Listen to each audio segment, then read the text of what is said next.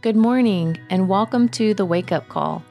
As we enter in, let's shake off the slumber of our busy lives and become aware of, attentive to, and attuned with our Lord Jesus, the Messiah.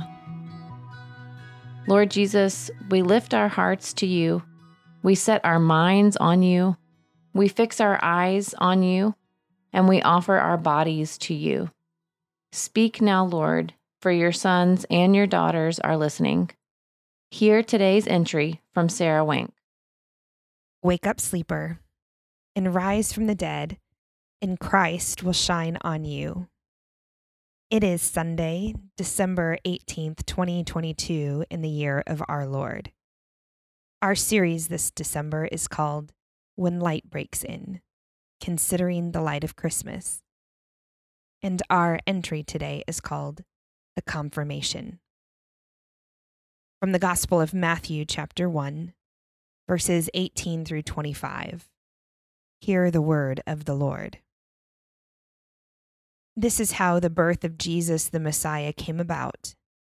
His mother Mary was pledged to be married to Joseph, but before they came together, she was found to be pregnant through the Holy Spirit, because Joseph, her husband, was faithful to the law, and yet did not want to expose her to public disgrace. He had in mind to divorce her quietly. But after he had considered this, an angel of the Lord appeared to him in a dream and said, "Joseph, son of David, do not be afraid to take Mary home as your wife, because what is conceived in her is from the Holy Spirit.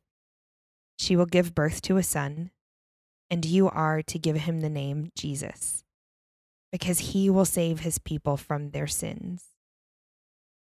All of this took place to fulfill what the Lord had said through the prophet. The virgin will conceive and give birth to a son, and they will call him Emmanuel, which means God with us. When Joseph woke up, he did what the angel of the Lord had commanded him and took Mary home as his wife. But he did not consummate their marriage until she gave birth to a son, and he gave him the name Jesus. Now consider this. There have been a handful of times in my life where I have hoped, begged even, for God to give me a sign. A big flashing sign in the sky to point me in the exact direction I'm supposed to go. I first had that feeling when I was absolutely convinced that I would make the wrong choice for my college education and somehow in the process mess up God's entire plan for my life. I remember feeling the darkness of doubt as I struggled to surrender to a new call on my life, terrified of stepping into the uncertainty of the unknown. And later, when our way forward as a family was so clouded with hopelessness, I prayed that God would just tell me what to do to find joy again. Most often, just when I wanted him to give me a sign, he left me to discern through the trusting, faith-forming quiet of listening and waiting, instead of the instantaneous relief of a divine sign. When you're in it, that's a dark place to be. You're trying your best to hold on to faith. You're willing God to speak and direct as he had to so many others.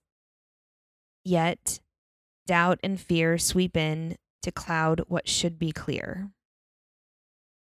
Like when you get the worst news of your life and it knocks you off your feet. You're not sure you can get back up, let alone regroup, when your best laid plans have completely fallen apart. There are times when we have the honor of interpreting God's word with some clarity, prescribed through its beautiful language and history. Then there are times in Scripture when we have to fill the gaps with our best educated guess, because the details haven't been as clearly defined. One of those times is in this passage, in Joseph's story and eventually in his willing surrender. From what we know, Joseph was a righteous man, a faithful Jewish boy, doing all the right things in choosing a wife and preparing for their life together. What we don't know is how he found out Mary was pregnant. We know that an angel shared the message to not be afraid. What we don't know is what he felt when his world went upside down. I would make some assumptions that a man who was preparing for a long and happy future, full of hopeful expectation, was completely devastated, totally blindsided, when his fiancée told him the news, or someone else did, and tried to explain how everything had changed. I imagine that in the darkness of that moment, when his world stopped spinning just enough to turn to God, that he asked for a sign, for the Lord to tell him what to do. And in a moment of great compassion and care, the Lord brought light into Joseph's darkness. He gave him a sign, not in a flashing neon light, but in a light-bearing messenger with divine instruction. Joseph wanted to be obedient, desired to follow the law, but struggled with compassion for Mary. Stumbling through his darkness, he reflected on what to do, fell asleep, and found confirmation for his way forward. As an aside, let me pause here for a moment to say, sometimes the best discernment we can pursue is a nap, a regular rhythm of rest and deep sleep. Many of us are scrambling in the darkness, struggling to find light as our minds and bodies are overstressed, overtired, and can't see clearly from sheer exhaustion, let alone hear from God. Rest, deep rest, can be the avenue for clarity and provide the kind of listening that's necessary for faithful discernment. In Joseph's overwhelming confusion, the Lord provided clarity and light in his darkness. That's what light does. It clarifies what's in the dark and a way forward through it. God, in his great compassion for us, sent his light into the world to clarify our way forward. The way forward through life in him as the way. The darkness couldn't overcome in Joseph's uncertainty, in part because he desired faithful obedience and because he had compassionate care for others more than himself. Then God, in his great compassion, confirmed the message of Mary and reassured Joseph of his next steps.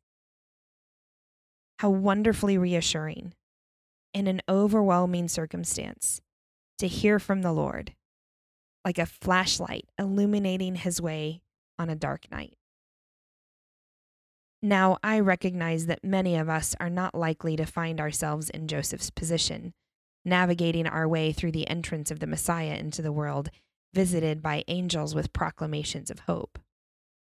But as the light of Christ multiplies, diffuses, and reflects through others pursuing awakening, or through the gentle guidance of the Spirit, the Lord will often shine light in our darkness through the life-giving confirmation of the Spirit in us and in others.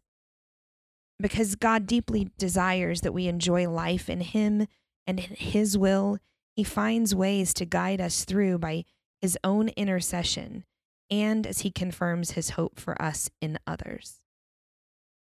Many times in my own story, when I was uncertain or afraid and I listened for the Lord, other people's pursuit of discernment gave clarity to mine. God speaks through his light and through his light that shines in others. Like Mary and Elizabeth rejoicing together as they confirmed in each other God's glorious revelation. Or as Mary navigated sharing God's revelation with Joseph, and the Lord confirmed her testimony with his own message. What an incredible gift that God and his desire for us to know him, love him, walk with him, and find life in him didn't leave us without light for the sometimes dark path. He illuminates the way with his voice, visions, dreams, and the confirmation of those same dreams in others. What peace it is to know that he lights the way. The prayer. God, you are so very good. We rejoice in your love that enters in, reaches into the darkness, and guides our steps in your way of love. Where we forget to listen, awaken us to your presence. When we panic, remind us to rest in your peace. May we pursue deep places of awareness so we're always anticipating where you're speaking. And when we're feeling uncertain, help us to listen with others who can confirm your light and love at work in us. In Jesus' name, amen. The question: have there been places in your past where just when you had given up hope of figuring things out, God entered in with a message of direction or reassurance? If you're facing uncertainty now, how might God be inviting you to look for his presence and guidance illuminating the way? And for a very practical reflection, does some discernment need to begin with sleep, rest, and slowing? And remember, if you can't see clearly right now, maybe discernment can come with the light of confirmation in others. For extra consideration, if you need a little peace as a light in your darkness today, it's your lucky day. Bristol House just dropped a new single called Peace. Take a deep breath and listen in wherever you stream music. For The Awakening, I'm Sarah Wank. We hope that today's entry challenged and encouraged you. And thanks for listening to The Wake Up Call, powered by Seedbed. Be sure to share this with a friend, leave us a rating, and subscribe wherever you prefer to listen to podcasts. Find out more and join the movement by visiting our website at seedbed.com/wakeupcall.